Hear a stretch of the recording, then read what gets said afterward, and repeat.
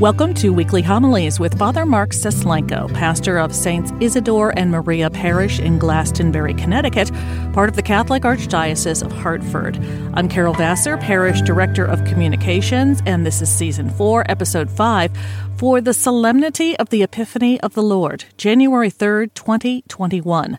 Our Gospel reading is from Matthew, chapter 2, verses 1 through 12.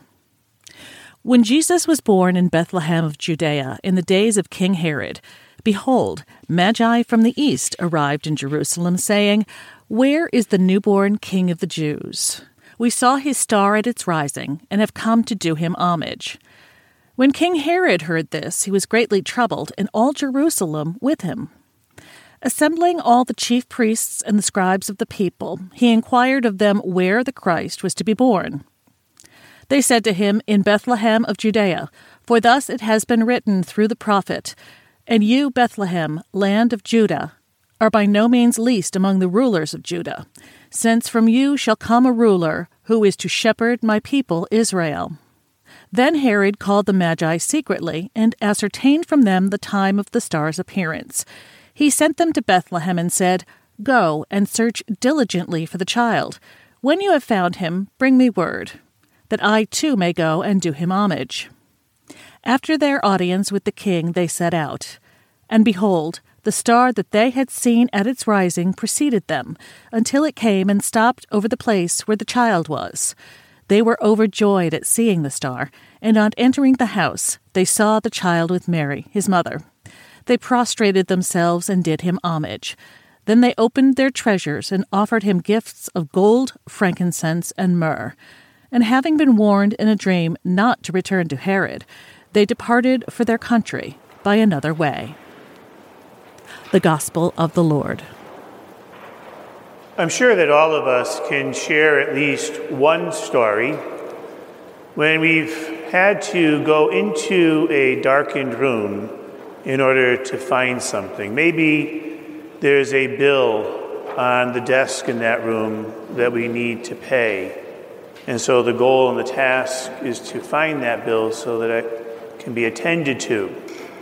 And as we go into the darkened room, we may stumble on something that was on the floor. We may be fumbling around the desk trying to find this bill that we need. And all the while, not even cognizant of the fact that there's a switch on the wall that could turn on a light to make this whole journey much easier. Why don't we turn on the switch? Could it be because of stubbornness, reluctance, determination, an overly acute sense of zeal? Whatever the reason, we often don't turn on that switch, and we attempt to go about our business dimly lit. The world lived in darkness. And today's Feast of the Epiphany celebrates God's light shed upon humanity. It was the celebration of joy as God blessed humanity with the divine presence in Jesus Christ. It was an event of simplicity, but one that was also quite profound, because it shows and demonstrates God's tender relationship with the people he fashioned and made, a tender relationship that is born out of love. And into the darkened world, a light has shone. And when we begin to see the radiance that comes from that light and what is revealed in this manifestation of God's presence, at its core is the innocence of humanity. That when God created us, he did so giving us an innocent spirit of wonder and awe and beauty. Why is it we've had such a hard time turning on that switch. So often we prefer to live in darkness, fumble our way through, stumble on things, get frustrated and angry because we can't quite find our way or discover that joy that we want to experience.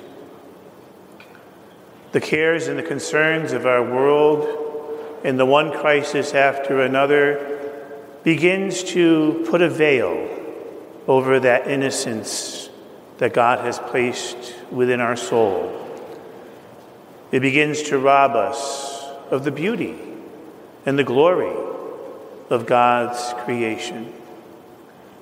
For that light that has shone and revealed God's presence tells us wonderful stories about who God is, illumines our understanding of ourselves, and even more importantly, directs our path to one another and to the world in which we live, so that all people from all corners of the earth can now receive this glorious good news of peace and salvation and joy. It's a wonderful image to behold and one to cling to and keep near and dear to our hearts. And it's amazing as you look at the history of our faith, what happens in the life of a person who not only flips on that switch that gives the light of God, but then also finds the courage to act on it. I had an opportunity this past week to read and reflect again on some of the events and stories of St. Francis of Assisi. I also had an opportunity to reflect and read again about some of the experiences of St. Teresa of Calcutta. Two among many examples of folks who not only flipped that switch of illumination of faith, but then found the courage to go out and act upon it. And it occurred to me as I listened and reflected again, they didn't do so standing on a soapbox. They didn't do so judging the behaviors and actions of others. They didn't do so attempting to set right the wrongs that were in place. They didn't do so trying to fix systemic problems. Now, while all of those are so incredibly important for us realizing God's vision for the world, what's equally important is doing it. And that is only accomplished through the courageous willingness of folks who have clung to this faith to love. And that's all that those very simple folks did. They left what they knew was pulling them away from joy and ventured forth into a life of love and service. St. Francis found himself tending to the needs of the very lepers that once despised him. St. Teresa of Calcutta could go into the streets and tend to the needs of people who were most hurting. When a person is transformed and the light of faith reveals the innocence of their hearts, restores the joy that was intended from the beginning, if it's authentic and it's true and it's real, then it can only be shared and overflow and affect the lives of others. And isn't that what the Feast of the Epiphany is all about? That each one of us in our own way and form, flipping on that light of faith, allowing God's presence to illuminate the path of our lives, showing us who God is, who we are, how we're meant to live with each other, and how to respect and care for the creation He has bestowed upon us. That when that happens, and we venture forth with love, the transformation of other lives can occur, and that joy can be shared. The light has come into the world. It's our choice whether we will turn it on or find some reason not to. Father Mark Stislenko is the pastor of Saints Isidore and Maria Parish in Glastonbury, Connecticut. Learn more about our parish community at isidoreandmaria.org and follow us on social media, Facebook, Twitter, and Instagram. Our music comes free of charge from Blue Dot Sessions in Fall River, Massachusetts. I'm Carol Vassar. Thanks for listening.